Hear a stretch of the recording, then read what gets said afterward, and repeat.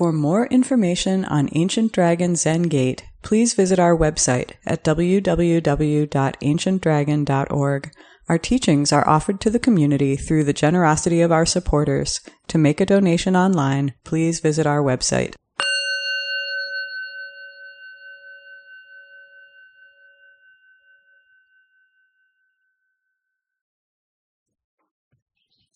Good morning, everyone. Welcome.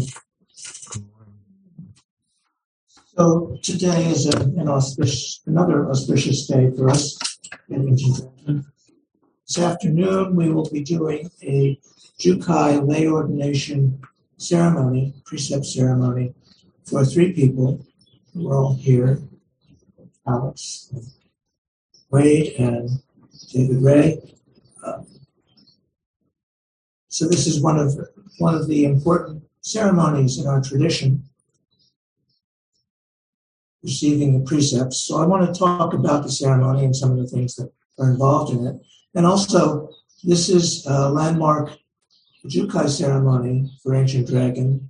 I will be performing it together with Nyozan Eric Shutt, one of my Dharma successors, who is the teacher of one of the 3 students receiving the precepts. So I want to talk about the ceremony and what it means, and we'll have some discussion. The ceremony is scheduled for 2:00 this afternoon. Everybody is welcome. You can come back online or in person.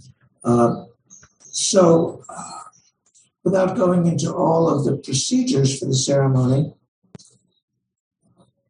in terms of the content, we begin with invoking and chanting the names of Buddha. So it's homage to all Buddhas in the 10 directions, homage to the complete Dharma in the 10 directions, homage to every Sangha in the 10 directions, homage to our first teacher, Shakyamuni Buddha, who lived in what's now Northeast India 2,500 years ago, homage to Eihei Dogen Zenji, homage to our session of Bodhisattvas and ancestors. So this is, in many ways, a ceremony about the lineage of Bodhisattvas and ancestors that we are continuing here in this time and place. Then homage to Eihei Dogen Zenji, who brought this tradition from China to Japan and actually founded this collection of 16 precepts. And then homage to Shogaku Shumyu Daiyosho, Suzuki Roshi, who brought this from Japan to California in the lifetime of some of us. And we are honored to have one of Suzuki Roshi's disciples, Zengyu, here with us online. And then homage, then we say, now may their presence and compassion sustain us. So we call on the ancestors as part of the ceremony. And then we chant the names of Buddhas. So there are various Buddhas. Shakyamuni Buddha is kind of our Buddha for this world system. But there are many Buddhas. So we chant to Vairochana Buddha, the pure Dharmakaya, the Buddha who represents the whole phenomenal universe and all other universes and metaverses throughout space and time, and who is sometimes depicted, embodied in Japan as the great Buddha. There are large statues of Buddha, like at Todaiji in Nara, that's huge. The ear is 8 inches long. And it's a beautiful, huge statue. Anyway, Vairochana is the Buddha that is all of us and everything. Everything is this Buddha. This is a way of seeing all of reality as awakened. This is very important to us. And we chant some other names: Shakyamuni Buddha, Maitreya Buddha, predicted to be a future birth, the next future Buddha. The lotus of the Wondrous Dharma, Mahayana Sutra. So the Lotus Sutra, which was kind of basic to all of Japanese Buddhism, or starting with the Zen and Nichiren and Pure Land schools, but before that, in the earlier schools. Anyway, the Lotus Sutra, then Samantabhadra Bodhisattva, great activity, great practice, very important, and we've been talking about and reciting the Avatamsaka, or Flower Ornament Sutra, for which he is one of the most prominent bodhisattvas, then all honored ones, this refers to the arhats, the personally awakened ones, great examples to us all, then the bodhisattvas, and then the great beings, and Maha Prajna Paramita, the great perfection of wisdom, that is the emptiness and openness and boundlessness of all things. So I'm just going through the ceremony and talking about the different elements of the ceremony. The next part is renunciation. I'll just read the text for the ceremony. Walking the path of bodhisattvas is accomplished through the spirit and actuality of renunciation. And I don't think in the West we think of Zen practice so much as renunciation, but yes, we're going against the grain of our consumerist culture. We're taking this wonderful, beautiful Chicago Sunday morning, or wherever you are in the world, California and New Mexico. Anyway, here we are, and we are renouncing possibility of walking around in a beautiful Sunday morning to be here together, celebrating awakening. So it continues. All the Buddha ancestors of the Bodhisattva precept lineage have practiced and are still practicing renunciation of all attachments, letting go of attachments, not being caught by attachments. Of course, as karmic beings, we all have attachments, aversions, and things we like, but we don't get obsessed or caught by them. This is the spirit of renunciation. It goes on. Renunciation is an unsurpassable way of harmonizing body and mind with the Buddha way. Giving up attachments, one is free, one is Buddha. And then in the ceremony, we cut some hairs from the heads of the people taking the ceremony as a symbol of that.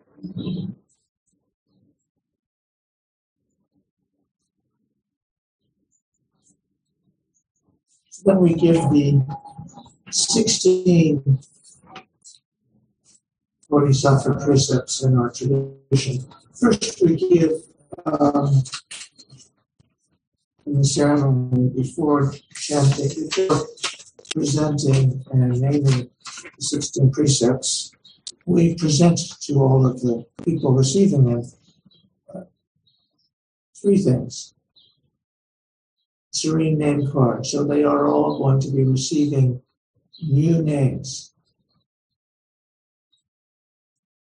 Bodhisattva names, Zazen names. Names coming from the tradition. Names chosen by Yozan and myself. And then they received the lineage papers. So in some ways,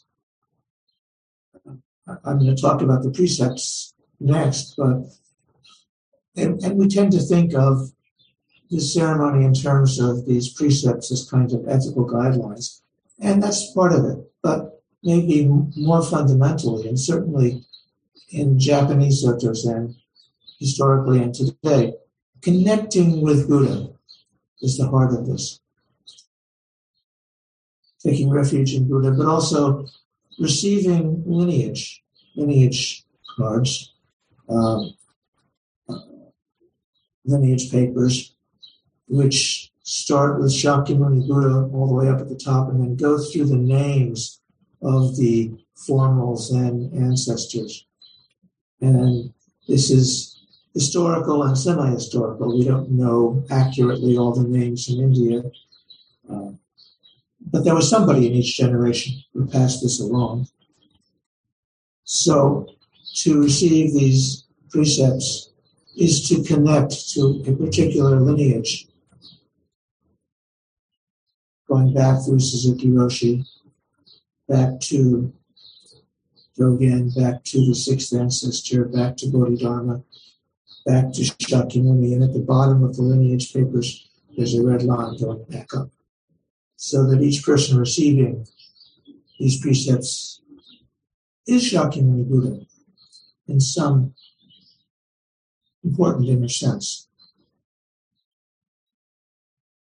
And also with the lineage papers, we have a circle of women ancestors who were historically not honored in the patriarchal systems of India, China, Japan, and early in the United States.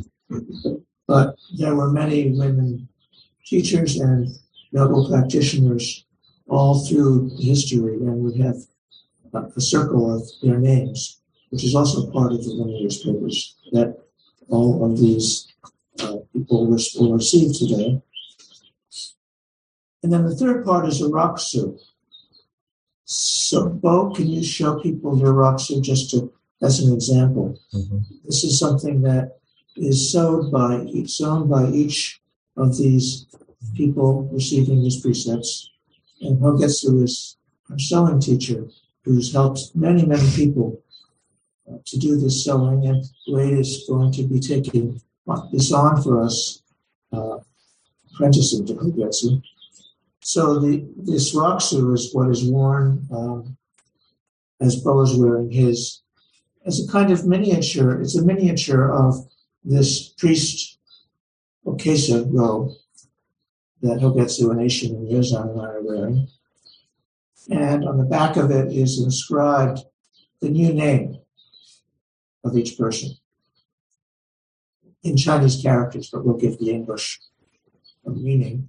And then there's a saying, and then there's our names on the left side. So they will be wearing these Raksus starting today at any Buddhist event. But they will receive them for the first time in the ceremony. And there's a special chant that they will do, break the road of liberation, form the field of merit, wrapping ourselves in Buddha's teaching, and we free all living beings. And then they will chant that in Japanese, Sino-Japanese first twice. Then the next part of the ceremony is something that we do all the time. That's service, the beginning of our services here. And we'll have a service after this talk and discussion and announcements. All my ancient twisted karma from beginning was greed, hate, and delusion, born through body, speech, and mind, I now fully avow.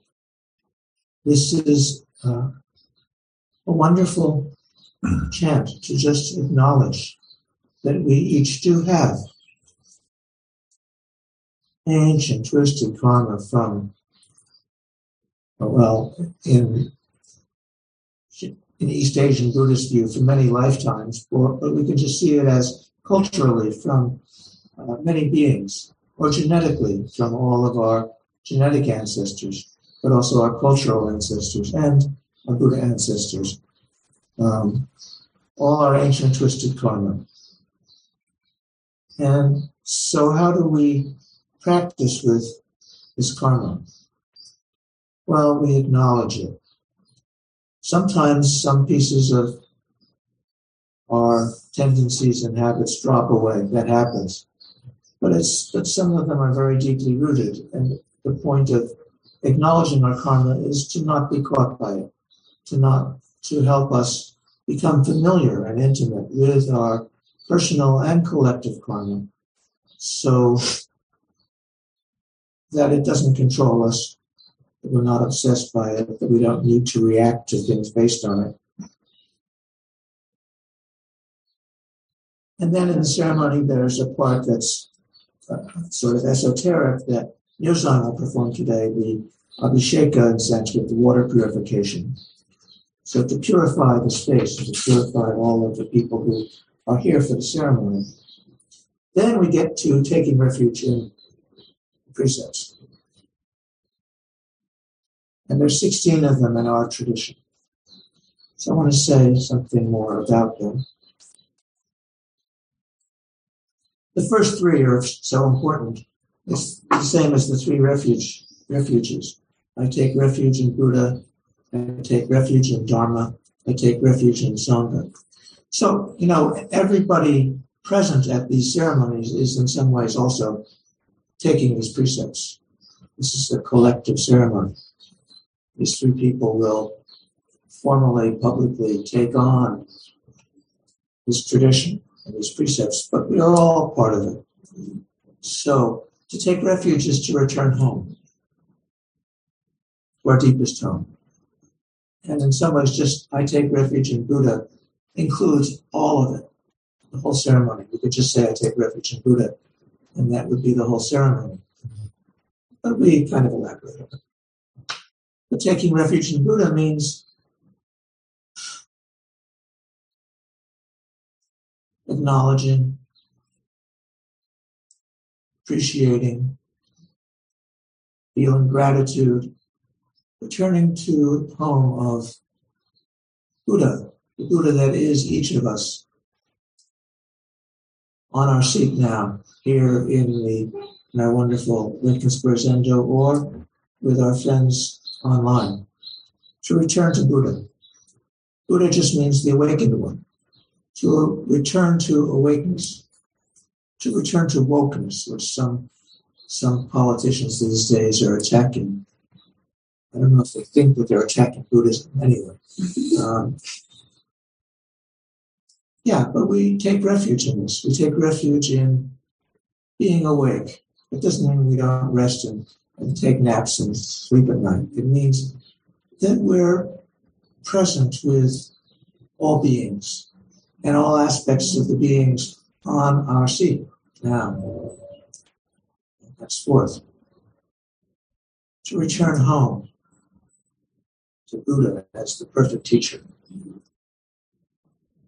And then we have taken refuge in Dharma and Sangha. And those are not separate from Buddha. The Buddha, one version of what the Buddha said when he passed away was, let the Dharma be your teacher. Take refuge in Dharma. So, we have a huge body of scriptures and commentaries and stories and teachings that we call Dharma. Dharma means the teachings. It also means truth or reality. And it's the teachings about reality. How do we take refuge in reality? How do we take refuge in what's really happening? Not in misinformation or whatever, but in what's happening in front of us, what we see and hear, and how we do that together. And the togetherness is very important. That's the third refuge. We take refuge in Sangha. Sangha means community, but it's the jewel of community. It's the community in the sense that community supports us, inspires us, and that we, in turn, also support and help community. So we help each other as practitioners. And, there's a particular Sangha like Ancient Dragon Zen Gate here in Chicago, but there's also the Sangha of all Sanghas. So we're connected with many particular Sanghas like San Francisco Zen Center, where many of us have practiced and where our lineage comes from. But there's many Sanghas in the United States, in Japan, in China, in India, in Southeast Asia, in Europe, in Africa. So the community of humans, the community of not just humans, but all beings, to take care of this planet, this world. Maybe not even just this planet, but all worlds connected to us. So Sangha, we return home to Sangha, to the community, and support each other and help each other. And this is very deep. Thich Nhat Hanh said that maybe in this century, Sangha is the Buddha. So how do we support each other and work together? So those are the first 3 of the 16 precepts.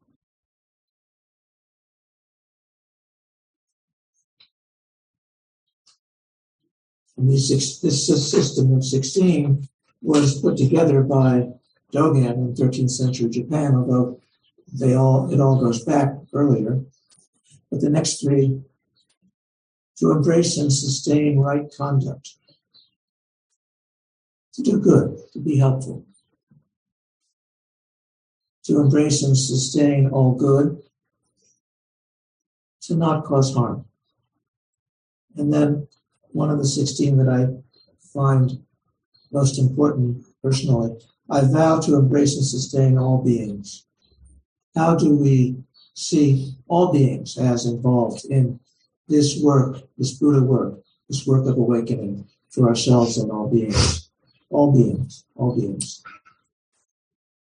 So not just people in Chicago, not just Americans, not just white people or Hispanic people or Black people or Islamic people or whatever.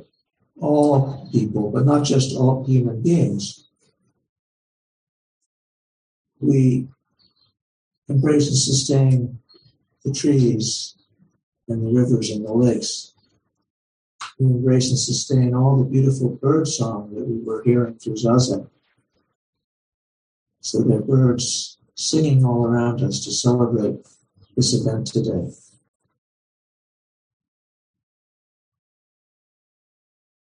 And all the other animals, and the flowers and the plants. Then we get to the 10 pure precepts, or the 10 grave precepts, they're sometimes called. And these sound a little bit like the 10 Commandments or something like that, but they're not. They're not, thou shalt not. They're just descriptions of what it means to live in awakening. Disciple of Buddha does not kill. And they all have a positive implication too. So, disciple of Buddha supports life and liveliness, and vitality. Disciple of Buddha does not take what is not given. So, sometimes translated as not stealing, but it's also about receiving what is given, receiving gifts, not taking what's not given. Number 3, a disciple of Buddha does not misuse sexuality. So in early monastic Buddhism, this was about celibacy, but for our practice as lay people and lay priests also, in our tradition, how do we not misuse sexuality? How do we not deceive others? How do we be respectful to our own and other beings' sexuality and gender? Disciple of Buddha does not lie. So that also implies supporting truth. 5, a disciple of Buddha does not intoxicate mind or body of self or others. I think this is a very important one in our time. Many people in our culture are addicted to alcohol or drugs or many other things.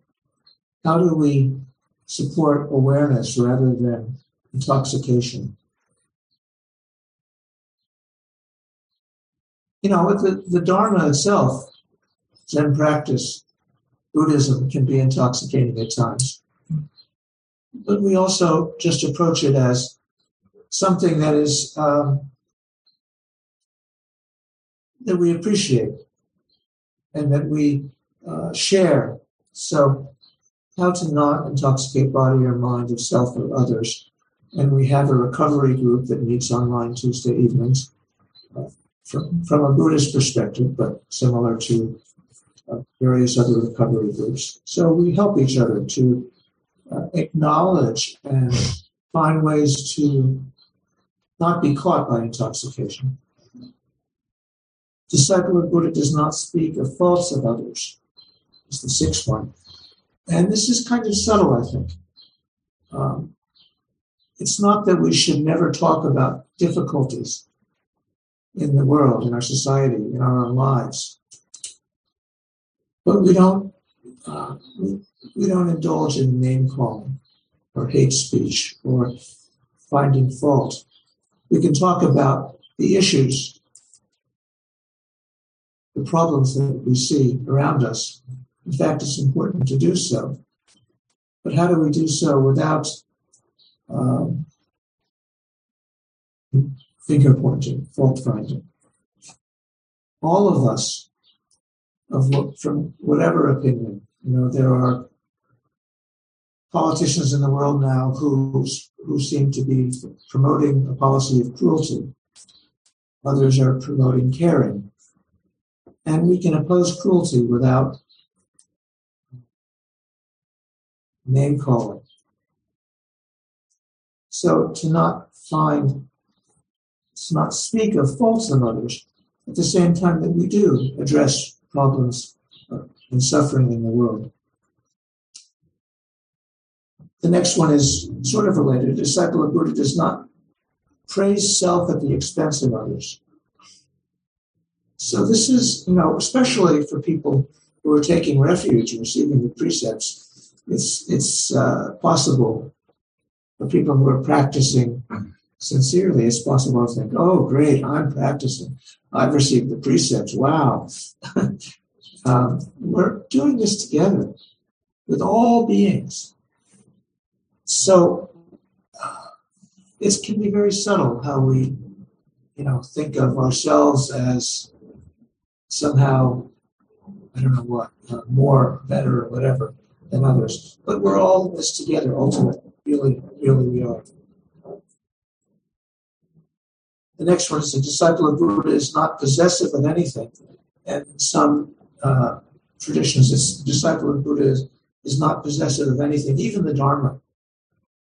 So whatever we have understood of spirituality, of truth, of caring, of community, of awakeness, connecting to reality, we don't hold on to that. It's not personal. It's not just yours. We do this together, really, really deeply. It's something that couldn't happen except in our collective space and time. So that's invoking the Bodhisattva ancestors, is to see that this is something that has been, this tradition and this ceremony and these practices have been sustained and maintained generation after generation after generation, from India to China to Japan, Korea, South Asia, California, now Chicago, and throughout the world.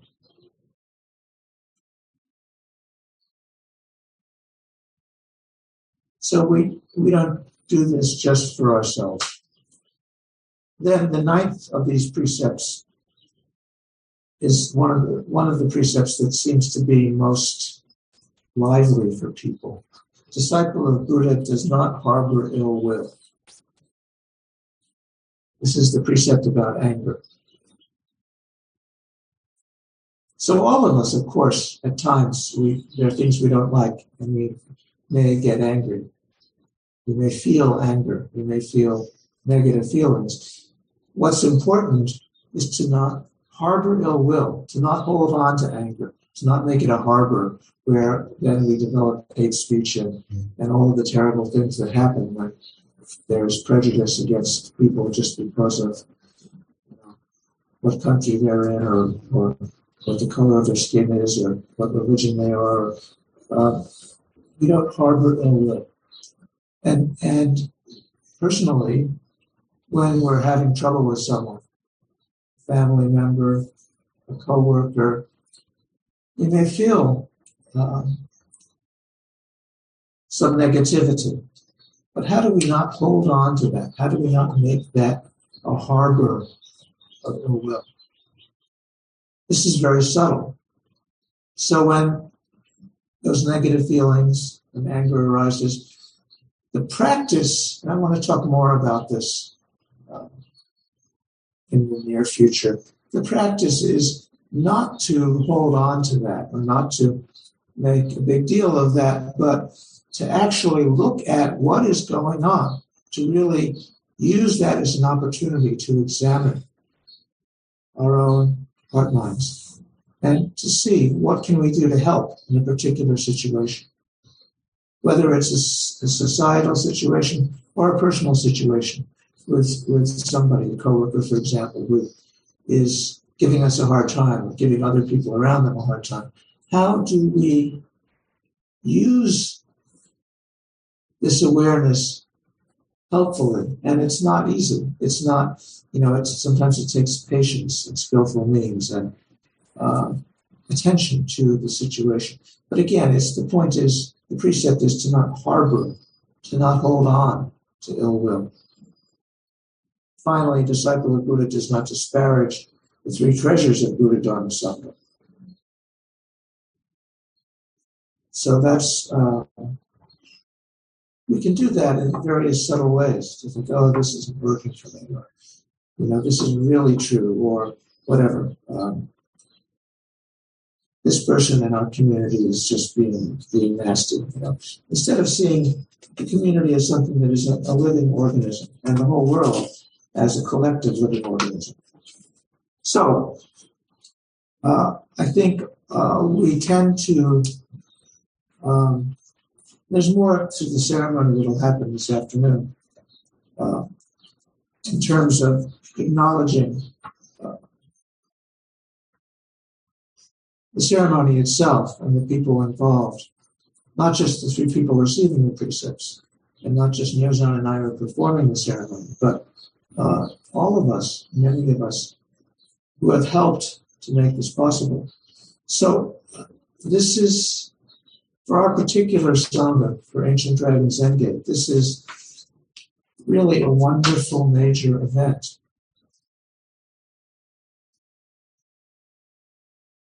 Some of you remember our temple on Irving Park Road that we occupied, rented for 15 years. Maybe most of you, many of you were there. And it was a wonderful space. Now we have this wonderful Lincoln Square Center. It's smaller, but it's allowing us to perform the ceremony. And we've just, in the last couple of months, done a practice period, 2 months. First time since 2018. And we did a 3-day session, the first multi-day sitting since 2019. So the whole world has suffered this pandemic, and COVID is still happening. It's not that it's finished, but it's abated enough so that we are now resuming the practice. This is really wonderful. And part of that is doing this ceremony here today, this afternoon.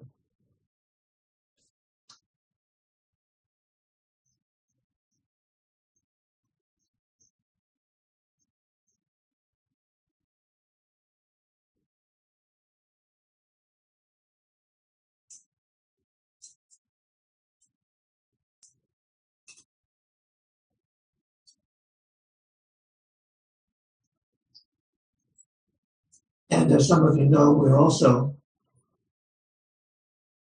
with all of this that is happening, we're also on the verge of purchasing a building, not so far from here, down on Lincoln Avenue, that will be a long-term home for our Sangha. There's a lot of work to do, and it's not set completely yet, but almost. So it's an interesting, rich time. And the ceremony today encourages us to connect with the richness of time. With Suzuki Roshi in the 60s and early 70s in San Francisco, with Dogen and his successors 13th century Japan with Bodhidharma coming from China to Japan, from India to China. Anyway, and with all the women ancestors also who were part of helping all of that. So Sangha is a strange creature. Sangha is alive, and Sangha extends through space, so many beings have been part of this Sangha, either online or at Irving Park Road or here. And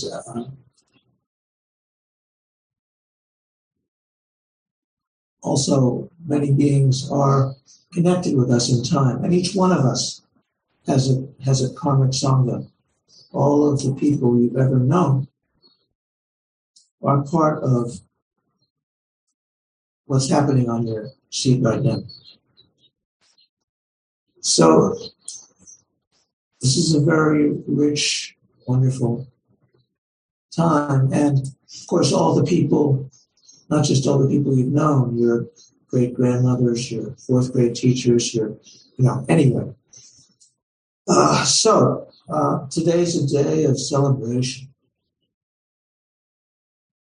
Today is a day to enjoy. And we will activate the ceremony this afternoon. Everyone is welcome, 2:00. Here in this room or online. And maybe that's enough for me to say. Questions about any part of the ceremony, about anything about the precepts, about the lineage, about Buddha, Dharma, or Sangha, comments, responses, questions, online or here at our wonderful link at Square Center. Please feel free.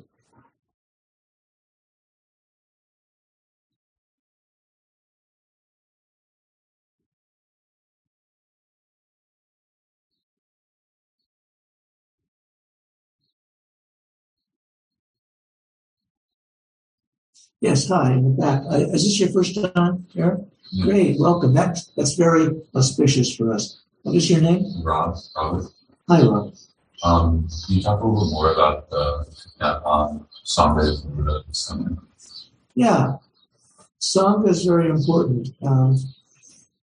Through the history, and I was talking about India and China, Japan, there are great, great teachers in China who never had more than 8 people in their Sangha. So it's not about how many, but Sangha is about the richness of our life. There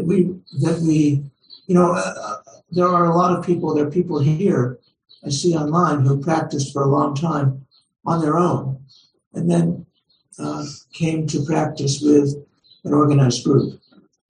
And it helps.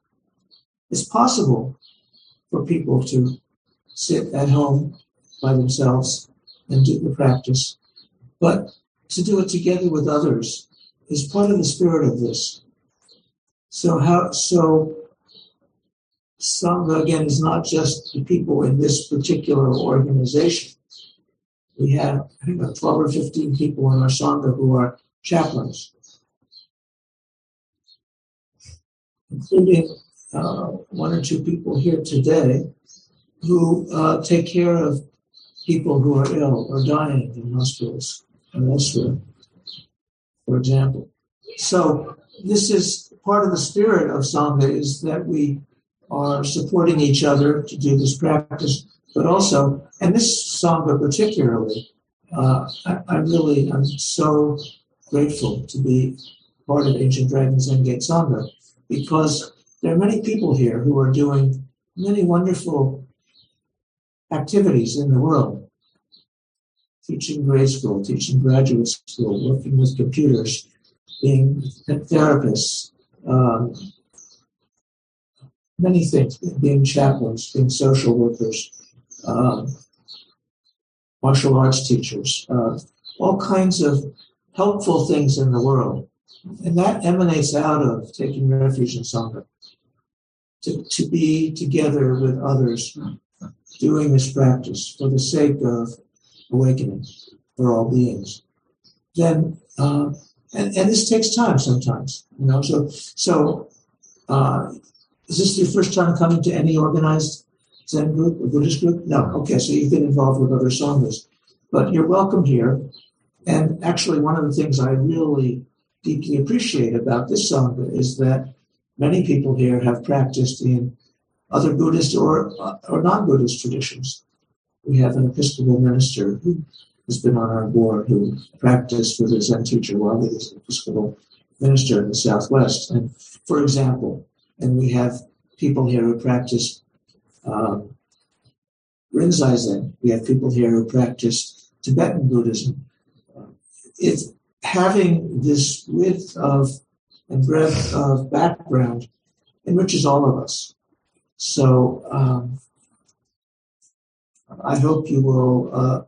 So today's kind of a special day, Rob. I hope you will come again, check the website schedule, and join us.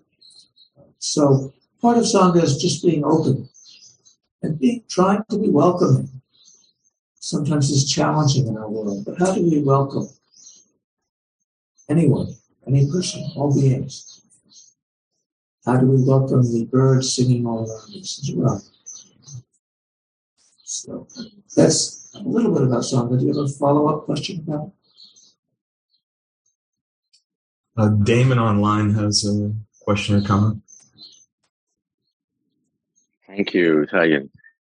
The precepts that I understand that you offer in your tradition are the kind of the traditional kind of short version. And in the community I've been practicing in lately is the here locally are the so-called Plum Village, practicing in the tradition of Thich Nhat Hanh. They have something called 5 mindfulness trainings that we recite once a month that are, and when you take these, it's sort of their version of the 5 precepts, and they're kind of really put a lot of flesh on the original precepts.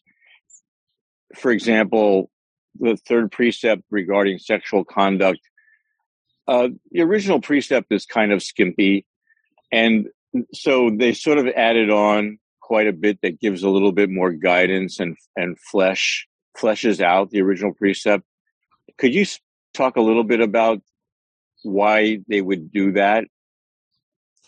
Well, first of all, I very much respect Thich Nhat Hanh's order of inner being and his precepts of inner being, and actually for all the people who take lay ordination Jukai with me, I give them copies of the order of inner being, their precepts, and use them as commentaries. So I would not say that our 16 precepts are a skimpy version of all the precepts.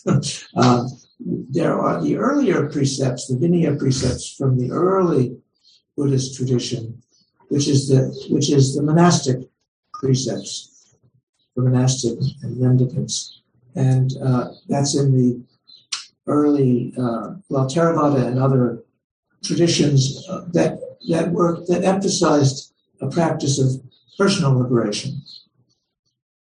So, and that's a very noble practice of personally liberating, awakening, and developing oneself. And, in the Lotus Sutra, that's included as part of the Bodhisattva work, because it inspires some people. So the point is that all of these practices we do together, and we've talked about these precepts more. But one of the things I mentioned and want to stress is it's not just about following some ethical guidelines, although that is part of it, but it is this deep ceremonial connection, personal connection to everything, to all Buddhas in space and time, to all awakened beings. So, I think each of these precepts one can speak about a lot, and I have done so. If you look in on our website, on the podcast, or type in any one of these precepts, you may find many other talks about it. There's a huge body of talks on our podcast. Anyway, I appreciate your comments, and yes, and I, I feel like, I've practiced since I started personally practicing Buddhism, Zen. I would say fortunate enough to connect with a Japanese Soto Zen priest back in New York a long, long time ago. And so I've always been grounded in Soto Zen. And at the same time, I've also partaken of practices of other traditions and appreciate them. So I think, as I was saying, we're informed by all of the different traditions of spirituality and awakening. So it's not about, competing whose lineage is better or something. We're all part of this Mahasangha of awakening beings in this world. So thank you very much for your presence and comments. Other comments or questions about any part of this? Oh, Bo, hi. Hi. I've been thinking about, the precepts a little bit recently and wondering, I guess my question has to do with how do you practice these without falling into righteousness about them, which is alienating to people. It's like, how do you practice awakening and then sort of have this also desire for others to awaken without pushing, and without trying to control other people's behavior? Because I can see the benefit, for example, of not speaking ill of other people or not gossiping about other people. But, I find myself in that situation sometimes where Sure. other people are, and you don't want to be like, I'm a Zen Buddhist. I'm not cool with that happening right now. So yeah, how not to so that's the question. How not to be too sort of righteous about them. Good. So there's one of the 10 precepts is exactly about that. The disciple of Buddha does not praise self at the expense of others. And you don't do it inwardly either. So, we have various systems. We have the Eightfold Path. We have the 6 or 10 paramitas. There are various 4 Brahma-viharas. We have various huge numbers of teachings in Buddha Dharma, Buddha teachings. And the paramitas, the transcendent practices, are very helpful, I find, amongst all of them. And the practice of patience. So we may see somebody causing harm. We may see harm and cruelty happening in the world around us. And instead of just name-calling, the people who are promoting that, how do we actually, one of the paramitas is later on is skillful means. How do we practice skillfully? This is a lifelong study. And it means patience, which also can be translated as tolerance. We all have shortcomings. We all have things we all have limitations of what we can see and appreciate and enact. So maybe we might think that some people's shortcomings are much greater than ours, but it's really the same situation. Mm-hmm. How do we help? And so to try and argue with somebody to persuade them to be caring and helpful rather than cruel, based on their situation, they may not see it that way. They may not be so skillful or helpful to try and get into that kind of discussion. Mm-hmm. So patience, tolerance is to pay attention. And our practice, the practice of awakening is to pay attention to whatever is happening. And so if we see somebody causing harm, of course, if there's something physically you can do to intercede to stop that harm, pulling somebody off from in front of traffic or whatever. We try and do that when we can. But how do we really physically study? The practice of skillful means is to really pay attention to not just to the situation out there with the people who we see doing harm, but to ourselves and our prejudices about things. Mm-hmm. And then how do we see something that might be helpful to say or do at some point? And we make mistakes. And it's important to make mistakes. We learn. But we make the effort to pay attention and then to be helpful. So, what you're talking about is huge. It's a huge problem in our world today. And it's easy to take sides and to see these are the bad guys. But, what led there? What was their karmic background that led them to that? What are their fears and so forth? But that doesn't mean we say, oh yeah, go ahead and murder these people or deport these people or whatever. We try and act to be helpful, but it's always a subtle process. Mm-hmm. And again, so these ethical considerations are very important. But also, again, the ceremony is about just, okay, we are expressing Buddha. Yes, Paula.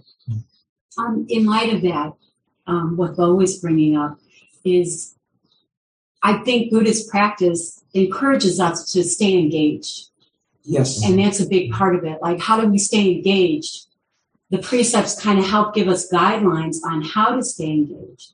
But like in just practical ways, also with skillful means, to still be part of that conversation where everyone might be trash talking somebody, but then maybe skillfully bring up a positive interaction you might have had with that person instead of trying to add fuel to the fire or completely check out. Well, I don't do this, so I'm going to pretend I'm not even here. And that's where the skillful means comes in and tight in, like you mentioned, like maybe patience and kind speech and compassion. Like how can I find something positive to say here that doesn't make me point fingers at everyone who's negative? And that, of course, though, that takes a lifetime, I think, to develop skills like that, right? And sometimes we never do karmically, like you were saying. Yeah, it's a process, and it's a lifelong process. But also sometimes, and I'll call on you in a second, Paul, but sometimes there's nothing to do. Sometimes, so it might look like somebody's checking out, but they actually might be paying really close attention and waiting for an opportunity to do something positive. So which would be active listening. Mm-hmm. Active listening, yes, exactly. Good. Thank you. I'm all about Samantapadra, so I'm always coming at it from that angle. Me too. Yes. You're all about what? Samantapadra, one of the bodhisattva of great activity. Oh. So a plug for those who don't know about the different bodhisattvas. There's a book I did called Faces of Compassion about bodhisattva. Speaking of great activity. and Samantapadra has his own chapter, and other bodhisattvas have their own chapter. So Jan, I'll call on you, but Paul had his hands up first. Thank you. Basically, in our tradition, the precepts are all about not making two, not making good and bad. So in the Zen tradition, there's no way to break the precepts. You cannot break the precepts because that would be making the good and the bad. So, but following the precepts creates a land in which Buddhas appear. And if you want to have it. If you want to save all sentient beings, if you vow to save all sentient beings, which is what taking the precepts is about, then you were vowing to live in a land where Buddhas will appear. But that doesn't mean that there's any way. Again, please. What's that? I didn't hear the last part. Could you say that again, please? You vow to live in a land where Buddhas will appear. So, but that doesn't mean that there's a way that you can break the precepts and you can go against the precepts. It's a unity. You cannot. They're one. That is the basic of our teaching, as you know from the class we've been doing with Rev. Anyway, that was Suzuki Roshi's teaching. The only precept is not to make two. So that's the important understanding. So there's no good guys and no bad guys. There's no yes and no. But following the precepts allows Buddhas to appear in this world. Thank you. Shen? I'm very troubled by Thich Nhat Hanh. And, he was in Vietnam during the war, and he saw terrible things. He saw his people being... Please speak clearly and loudly for people online. I was talking of Thich Nhat Hanh, and he is Vietnamese by origin and suffered through the Vietnam War and really had a lot of experiences that most of us would avoid, and it's really almost it is truly amazing that he came through these experiences as he did and became a great teacher for the Western world. I have to say that. But the first thing that starts out is this is the practice of one who is wise. And I think right away, well, that counts me out. I'm not going to read this. And then this is how you find your friends. And then I think, well, my friends don't qualify here. And, I'm just stopped by the first sentence of most of the things that Thich Nhat Hanh wrote. And not that I have really studied it, but I find his approach, in spite of the admiration you have for what he's been through and how he turned out, he's a very, very difficult person for me. That's nice. Well, thank you for that testimony. I've done a couple of longer practices with him. I've never been to Plum Village, but my friend from the Thich Nhat Hanh tradition wants to respond. But, this is why Buddhism includes many, many teachings and many, many traditions. And if Thich Nhat Hanh's tradition doesn't inspire you, fine. I'm glad you're here doing Soto Zen. There are, this is the heart of skillful means, which we were just talking about. That the Bodhisattva of compassion, Kanzeyo and Avalokiteshvara, who we have images of here, she is about studying different beings and seeing the different contexts of how people respond to the teaching. And so there are many different traditions, many different lineages, many different teachings, and some people respond to some teachings or some traditions more fully than others. And that's because we're all different. So skillful means is, if that's a tradition that doesn't appeal to you, fine. Don't worry about it. Just, you don't have to have I've never heard you talk about this before. So obviously you don't have a vendetta against Thich Nhat Hanh teachings. But, it doesn't appeal to you, fine. And, I could get into the particulars of each of those sayings. I forget now the one you said it starts out with. This is the not practices Romer. This is the something of one who is wise. Yeah, so that's a way of talking about Shakyamuni Buddha. as the wise one. So taking refuge in Buddha is to take refuge in the awakened one who is wise. And all of the different permutations of that historically in the last 2,500 years, have different flavors.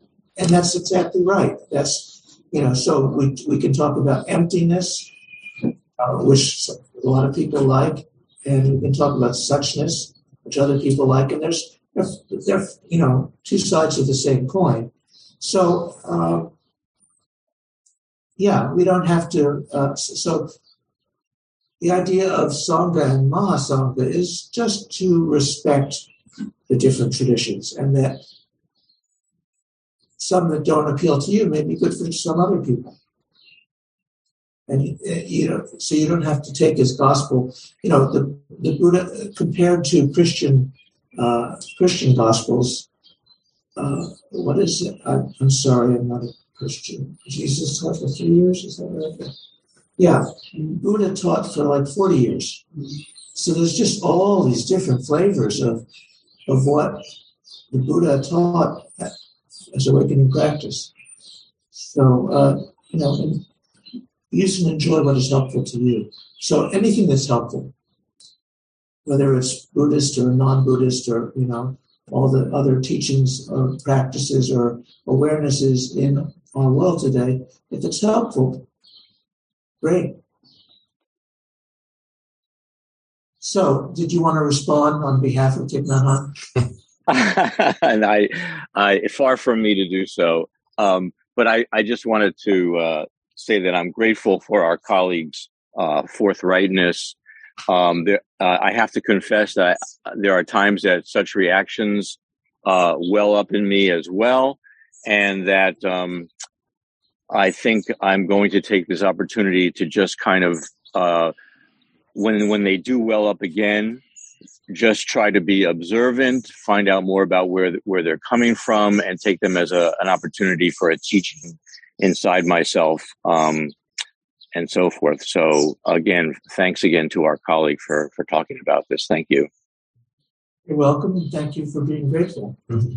So, we're getting close to the end. Wait, please. Jan, I think you're more wise than maybe you give yourself credit for.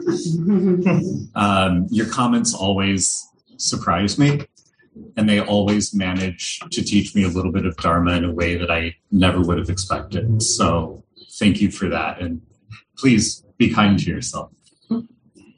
Amen. Mm-hmm. Asian, last word.